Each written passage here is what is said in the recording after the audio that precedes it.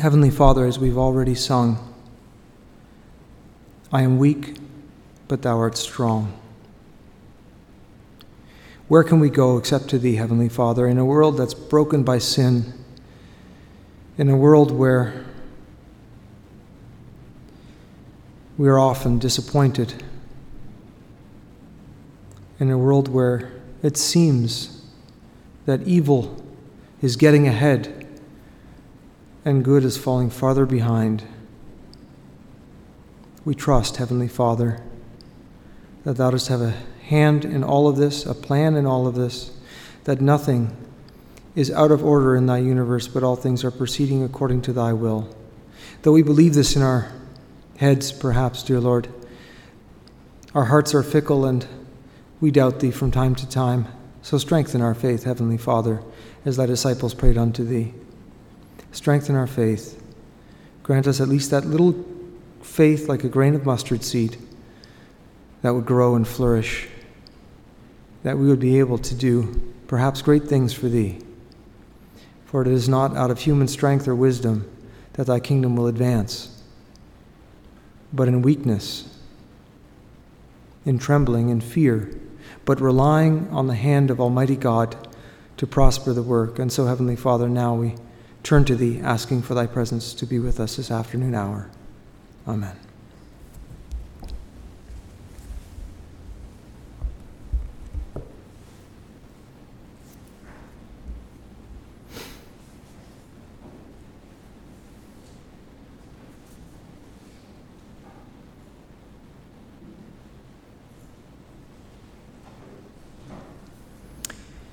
Brother Doug referenced this chapter in this morning's service, and it opened now to me as I open the scripture.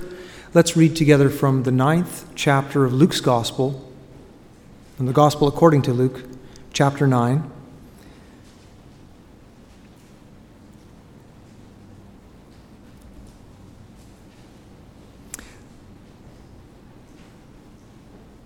And let's start with the 23rd verse. Luke 9, verse 23.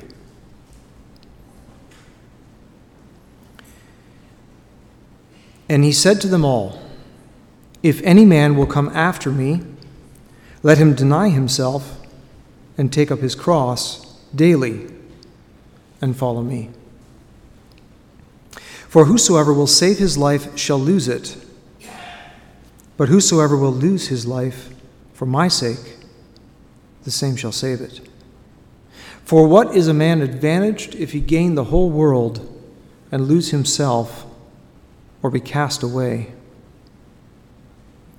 For whosoever shall be ashamed of me and of my words, of him shall the Son of Man be ashamed when he shall come in his own glory and in his Father's and of the holy angels. But I tell you of a truth, there be some standing here which shall not taste of death till they see the kingdom of God." And it came to pass about in 8 days after these sayings, he took Peter and John and James and went up into a mountain to pray. And as he prayed, the fashion of his countenance was altered, and his raiment was white and glistering. And behold, there talked with him 2 men, which were Moses and Elias, who appeared in glory and spake of his decease, which he should accomplish at Jerusalem. But Peter and they that were with him were heavy with sleep. And when they were awake, they saw his glory and the 2 men that stood with him.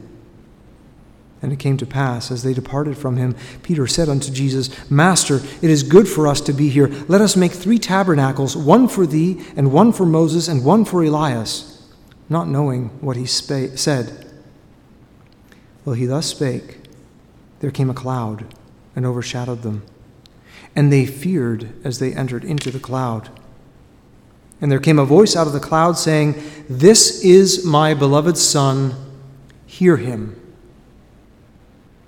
And when the voice was past, Jesus was found alone. And they kept it close and told no man in those days any of those things which they had seen. And it came to pass that on the next day, when they were come down from the hill, much people met him. And behold, a man of the company cried out, saying, Master, I beseech thee, look upon my son, for he is mine only child. And lo, a spirit taketh him, and he suddenly crieth out, and it teareth him that he foameth again, and bruising him hardly departeth from him. And I besought thy disciples to cast him out, and they could not. And Jesus, answering, said, O faithless and perverse generation, how long shall I be with you and suffer you? Bring thy son hither. And as he was yet a-coming, the devil threw him down and tare him. And Jesus rebuked the unclean spirit and healed the child and delivered him again to his father. And they were all amazed at the mighty power of God. But while they wondered every one at all things which Jesus did, he said unto his disciples, Let these sayings sink down into your ears, for the Son of Man shall be delivered into the hands of men. But they understood not this saying, and it was hid from them, that they perceived it not. And they feared to ask him of that saying. I've read until the 45th verse.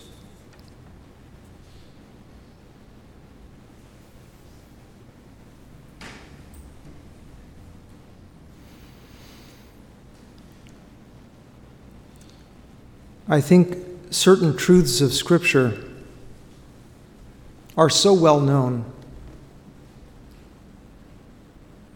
so often heard,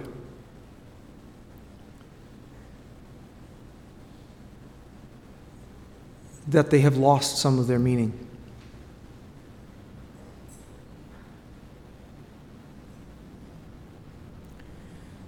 We are familiar with certain turns of phrases that are in Scripture, especially the King James Version, which has such a rich and storied history connected to the English language.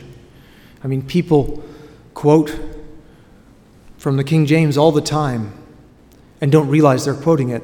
I just heard, I think it was a little ditty in some children's movie, and they were talking about sowing and reaping. I'm thinking that's such a King James kind of a phrase. People don't even know where it's from anymore. It's just a common saying. Christ's words, take up your cross, I think is another one that we don't maybe think a whole lot about. What does that mean? Well, it's something vaguely connected to Christianity. Some people have taken it literally and wear a cross around their neck, though I don't think that's what the Lord intended at all. In fact, our Zion's Harp hymn says it's not worn upon the breast, it's borne within, which is exactly true. But think of what Christ was saying. Take up your cross daily. To take up your cross was a one-time event. The cross never argued with the one who was nailed there. It simply killed him. He hung there till he died. And it was not borne daily, it was borne only once, and that on a one-way journey to the place of crucifixion. Yet Christ says to those disciples who are following him, take up your cross daily. Put yourself in the place of those who listen to him speak. What would you have made of that phrase? What would you have thought that Christ meant at the time?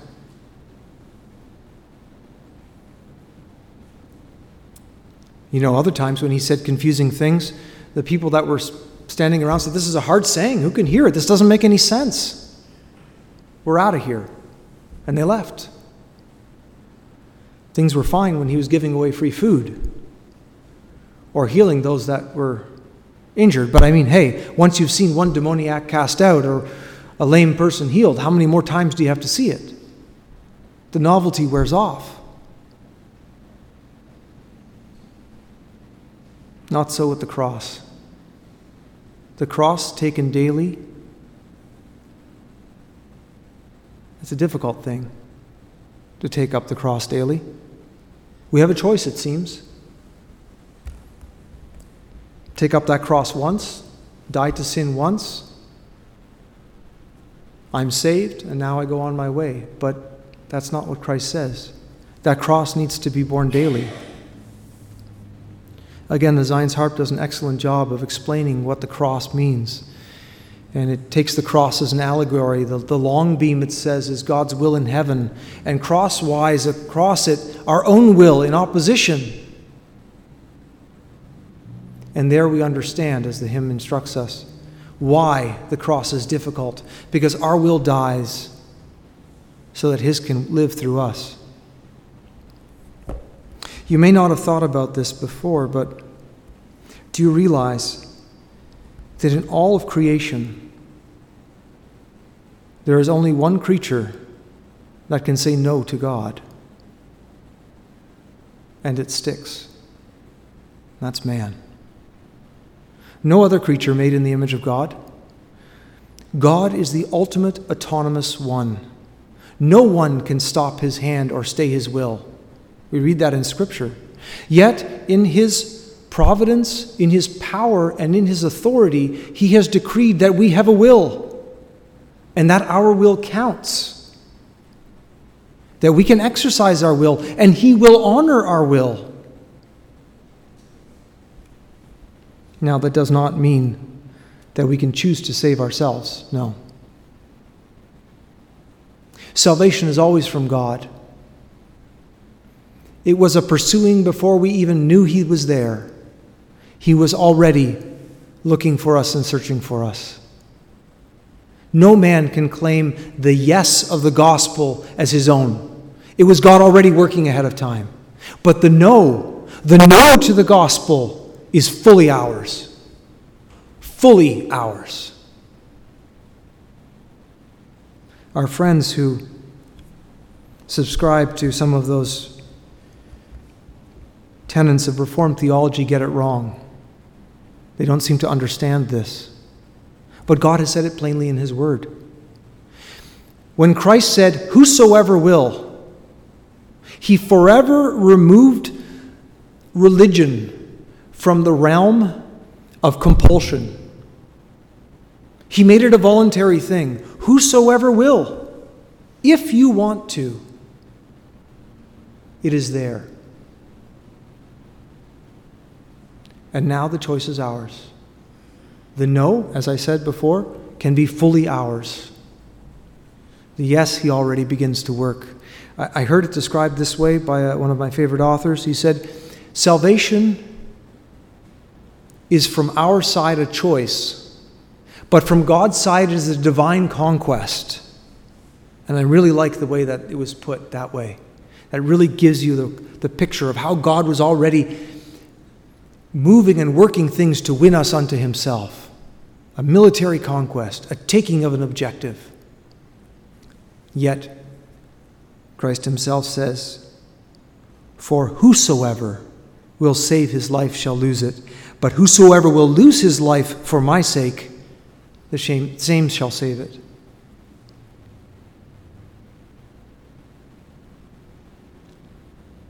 So what will you do? We all intellectually know that our lives will end one day. As we get older, that prospect becomes more real. We see others around us aging and passing on. Well, we're young, it seems still a far way away. But somewhere around middle life, when you realize that from here on things are going to be going downhill, not uphill anymore, you start to realize too that one day your day is coming as well. And the prospect of holding on to life, especially for those that are aged and in difficult situations, become less appealing. So we know we cannot keep our life. We know we cannot hold on to it forever. Some people do some pretty radical things to try to prolong life. Science has made great strides, but still, eternal life is beyond their grasp. There's some that think maybe one day we will be able to download our consciousness onto a computer and in that way live forever. Yet the question will be, is that AI-generated consciousness really you? Or does it just seem to be you? These are thorny, mind-bending kind of questions. But I firmly believe that before those things can really become a reality, the Lord will return and set things right. The last time someone tried to make a tower whose top reached unto heaven, the Lord cut it short. And one day all will have to meet the author of life and answer for what they have done with that precious gift. For what is a man advantaged if he gain the whole world and lose himself or be cast away? Some very rich men took a journey in a submarine not that long ago to try to go see that wealth to go see that sunken treasure, I should say, that wreck, to be counted among those who had actually gone down and witnessed where that famous cruise ship lies, the Titanic. Except they never made it.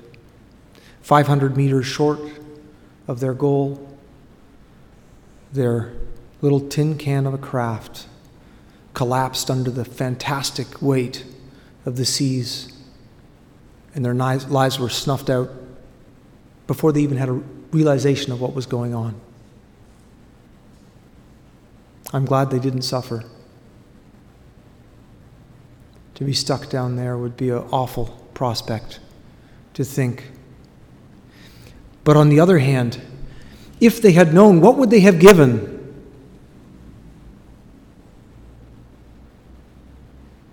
I'm sure any one of those passengers on board that small craft would have gladly given everything that they possessed, billions perhaps, for a little more time. And yet, they simply got to fast forward to the end. We all will die. One day, unless the Lord returns before then. But what would you give in exchange for your soul? If hell is really as awful as Scripture paints it, what would you pay to avoid it?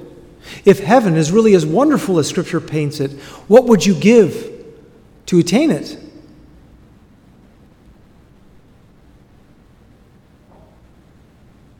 This world really doesn't have all that much to offer. Look at the silly things the billionaires do. Why would they even go down into a small submarine like that to go look at a rusted up hunk of metal? Send a camera. What's the big deal? But one more thing, something better than the last thrill. Something more exciting than what I've experienced before. That will make it all worthwhile. My friends, that's like drinking seawater. It'll only make you thirstier. There are those that have died on boats out in the open sea just from drinking the seawater eventually. In an effort to quench the thirst, they simply hasten their demise. And that can be said of these men as well, that ended up perishing in this way. But there is coming a day of reckoning. For whosoever shall be ashamed of me and of my words, of him shall the Son of Man be ashamed when he shall come in his own glory and in his Father's and of the holy angels. You know, they say that the number one fear is the fear of public speaking.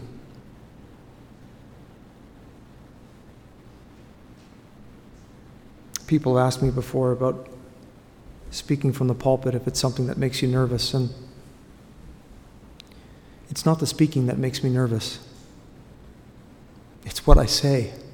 Because what I say will be held against me. Especially because I've taught it to others. That's the thing that scares me. That's the thing that worries me when I realize that I'm speaking now on behalf of God, and I'm accountable for everything that I'm saying.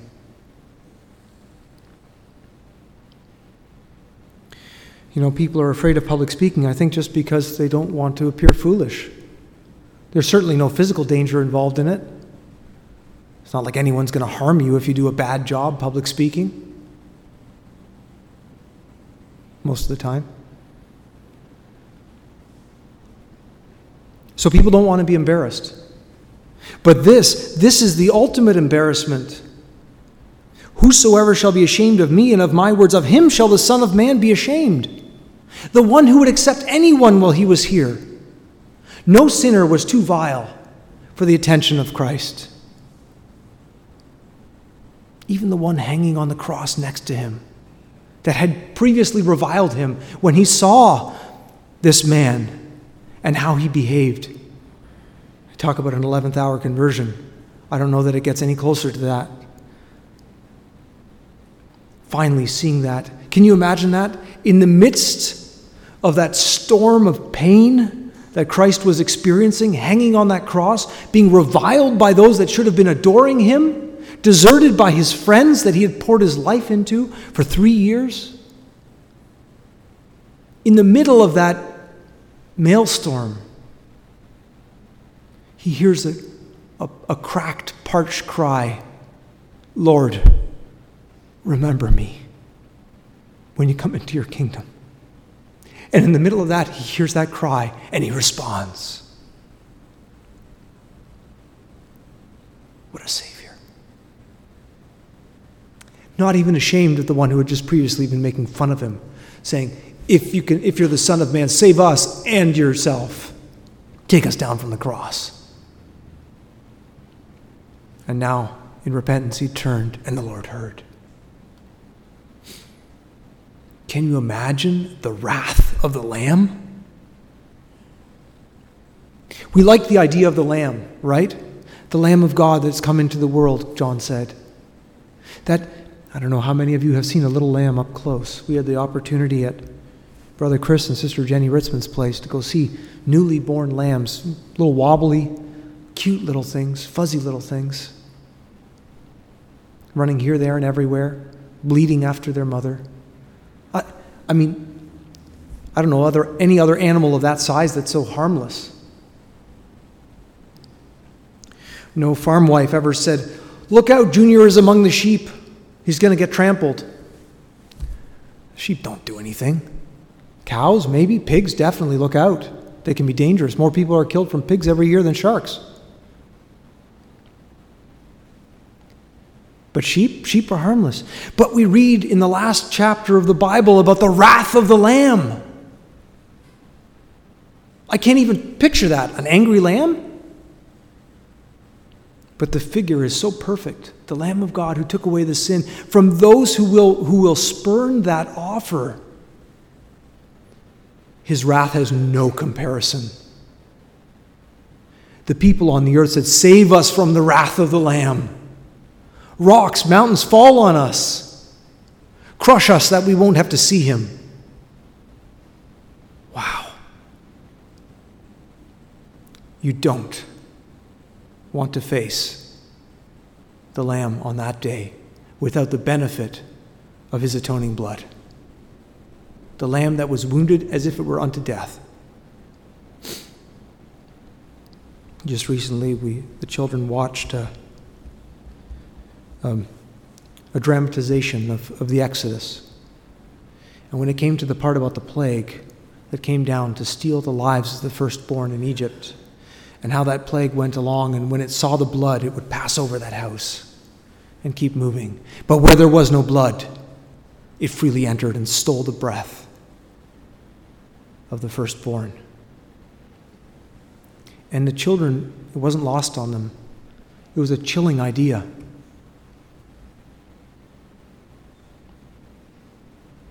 Everybody likes the baby in the manger.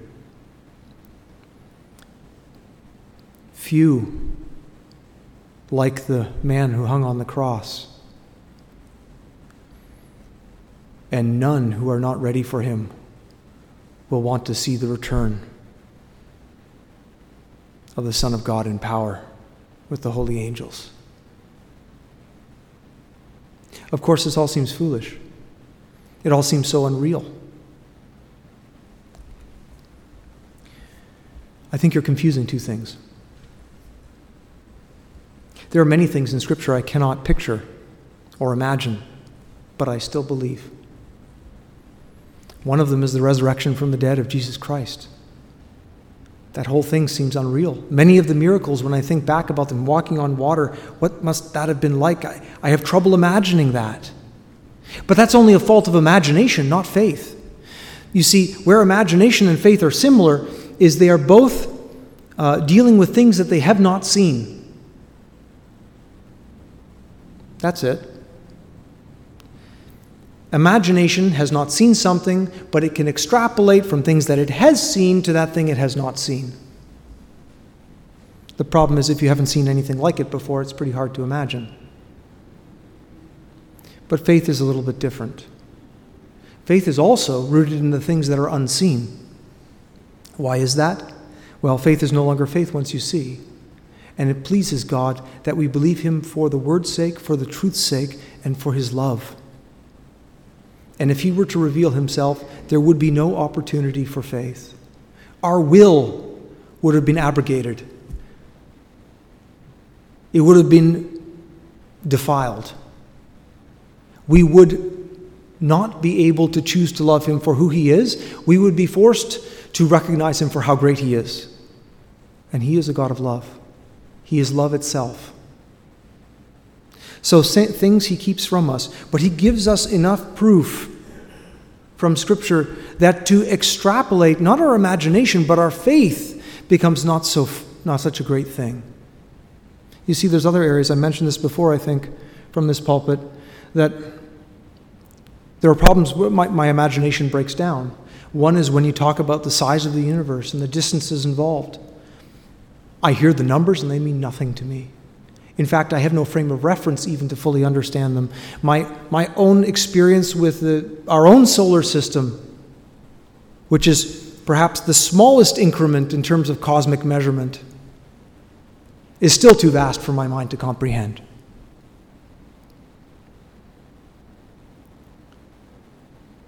But faith tells me that the one who created all of these things is my loving Father in heaven, and that I can believe. That does not seem too great a stretch for me. And when I step back from that and think about those two things, I think, this doesn't logically make sense. And it doesn't. But it sure is spiritually satisfying to know that the God who made all these things is indeed my Father in heaven. Unless ye become as little children, ye shall in no wise enter the kingdom of heaven. Does that offend you? Is that something that bothers you? If you're trying to find it on your own, it will. Men have died looking for answers and still not found them. But those who are simple enough to simply accept those things at face value and say, yes, I can believe, find rest and peace.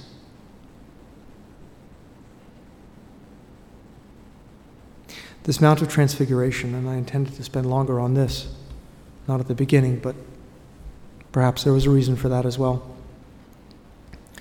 This opportunity that they had to see, the Mount of Transfiguration. What an opportunity. And yet they fell asleep while Christ was praying. And you know what? Christ didn't chastise them for it. You see how gentle he was? He didn't grab them by the neck and say, how could you be asleep at a time like this? Look what you're missing. No. He simply let them wake, as it were, on their own and see this amazing sight. Elijah, Moses, two of the greatest personalities of the Old Testament, prophetic voices, speaking there with their master.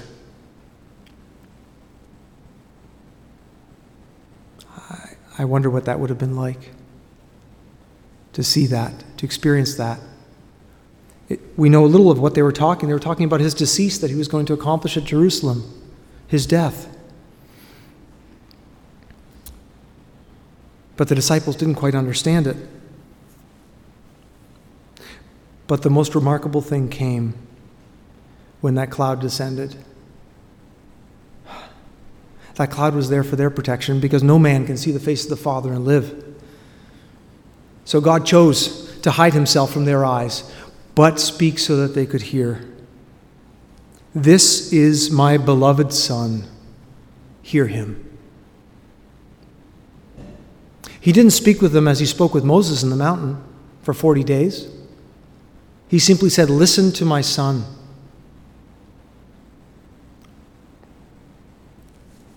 That's important instruction for all of us. If we ever get too wise in our own conceit, too knowledgeable, too proud of our accomplishments, listen to Jesus. Listen to what he says. And when the voice was passed, Jesus was found alone. And it says, and they kept it close and told no man in those days any of those things which they had seen. In another place it says that Jesus told them not to tell anybody. What a temptation it must have been, especially when they were debating about who was going to be greatest. To be able to pull out something like that out of your back pocket and say, yeah, did you see Moses and Elijah? How about that, hotshot? You think you're going to be the greatest? But that's not the way that things work in the kingdom of God. No, to be truly great, Jesus told us we must become the servant. To be really useful in God's hands, we must become broken. For one who is proud and thinks he's not that bad, there's still a long way to go before you're ready for the grace of God, because he will only give that grace to the humble. Jesus didn't stay up on that mountaintop with his disciples. Peter would have liked to. He said, let's build some little shelters here for us and let's stay here for a while. Camp's coming up, and I remember a friend of mine once said, it's a good thing camp's a week. A week of camp is a foretaste of heaven. I think if we had 2 weeks, we'd probably have a split. And he was talking facetiously. But wouldn't that be human nature? How human nature gets into things, and if we're not careful, it can easily take even things with good motives and twist them. I'm not saying there's any truth to that. It was just idle chatter. He'd be shocked, I think, if I told him that I had mentioned it from the pulpit. But the point is this. We have to be so careful, because the real enemy, the one who will give us the most trouble, it's like our old elder, Brother Bob Freund, used to say, when I look in the mirror every morning to shave this old man, I see the face of the one who's going to give me the most trouble that day. And he's right. That's why we need to take up the cross daily, every day. It's hard. The Lord lays sometimes things on us that are difficult to carry. And I know there are many here that have heavy burdens. And perhaps I understand a little bit better some of the difficulties and weights that you go through. Not saying that I do, but in my own difficulties lately, I certainly see it a little bit more clearly. But I do look forward to that day when the Lord will make everything right. You see, I heard it described this way. I think it was C.S. Lewis who said this. Heaven and hell work backwards into our life, from eternity back into time, so that for those that are destined for hell, they taste hell already here because of their choices. And for those that are destined for heaven, they taste heaven here already through their choices. And one day, everything that is bad, everything that is evil, will be untrue. That was actually the words of Tolkien. I looked it up. It wasn't C.S. Lewis. One day, everything bad will be untrue. He will set it all right again. And the perversions and the pain, the difficulty, the disappointments, the betrayals, the times that we have felt most low, we will realize, as it says in the hymn, remembered there will only bring a smile. I trust that day is coming for me too. Now one day I will see, maybe not here, God doesn't promise that. We're not guaranteed that we understand it here. It says in Hebrews, some didn't accept deliverance, and some were delivered, but some were not. And it's only going to be in glory that the full picture will be revealed. Then we will be transfigured. And those perfect bodies that will be given, they will be everything right. You think as you get older, I've noticed even lately, this past year, my eyes are getting a little bit, I have to hold things a little bit farther away to bring them into focus, and I know glasses are probably coming eventually. But one day I will be given a new body. Still a material body, still a body like Christ's glorified body, he says, but capable of so much more. He was able to walk through walls, be here or there. I don't understand that. And really, I don't need to. All I have to know is it's better than this one. One day it will all be right. But for some, it will be too late. For my friends outside of Christ who still don't know him yet, take up your cross. Realize that there's nothing in this world that's worth trading that for. I'm not going to promise you a life of ease. Christ didn't have that. His disciples certainly didn't have that. But to have that assurance, like the Apostle Peter had, what we heard this morning, to have that clarity of vision, that kind of faith that was so firmly rooted in the next life that this life couldn't touch it, I hope to have that and not be so tossed about. May the Lord add whatever was lacking to what was said, and may he bless his word to our hearts. Would a brother please select a concluding hymn? The very thing that is so difficult, that pains us here as we struggle with it, that makes us look for easier ways. We will find one day in glory that the very act of fighting that carnal nature, of nailing that old man to the cross, was exactly what worked for us. I think, I forget which apostle it was that said, but the weight of glory. Now, if you knew you could make that kind of an investment, that would have an eternal return, wouldn't a little bit of difficulty here be worthwhile? It would, but many refuse it anyway. The masses go in at the wide gate and follow the broad way. Few choose the straight gate and the narrow path. Be among those few that choose life. One day, nothing else will matter. Here, things are given importance and significance, but one day, the only thing that will matter was which way we chose. May the Lord grant us wisdom and grace to choose. Well, it is still the time of grace, because we don't know what tomorrow holds, for it's not promised to any of us. For those men that entered that little craft, part of the saddest thing was the father and son that went down together. This is supposed to be some Father's Day treat. The son didn't want to go, the 19-year-old son, but he was talked into it.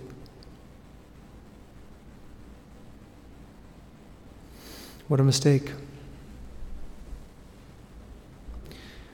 Choose wisely. Choose life. May the Lord add whatever was lacking to what was said, and may he dismiss us with his blessing. Amen.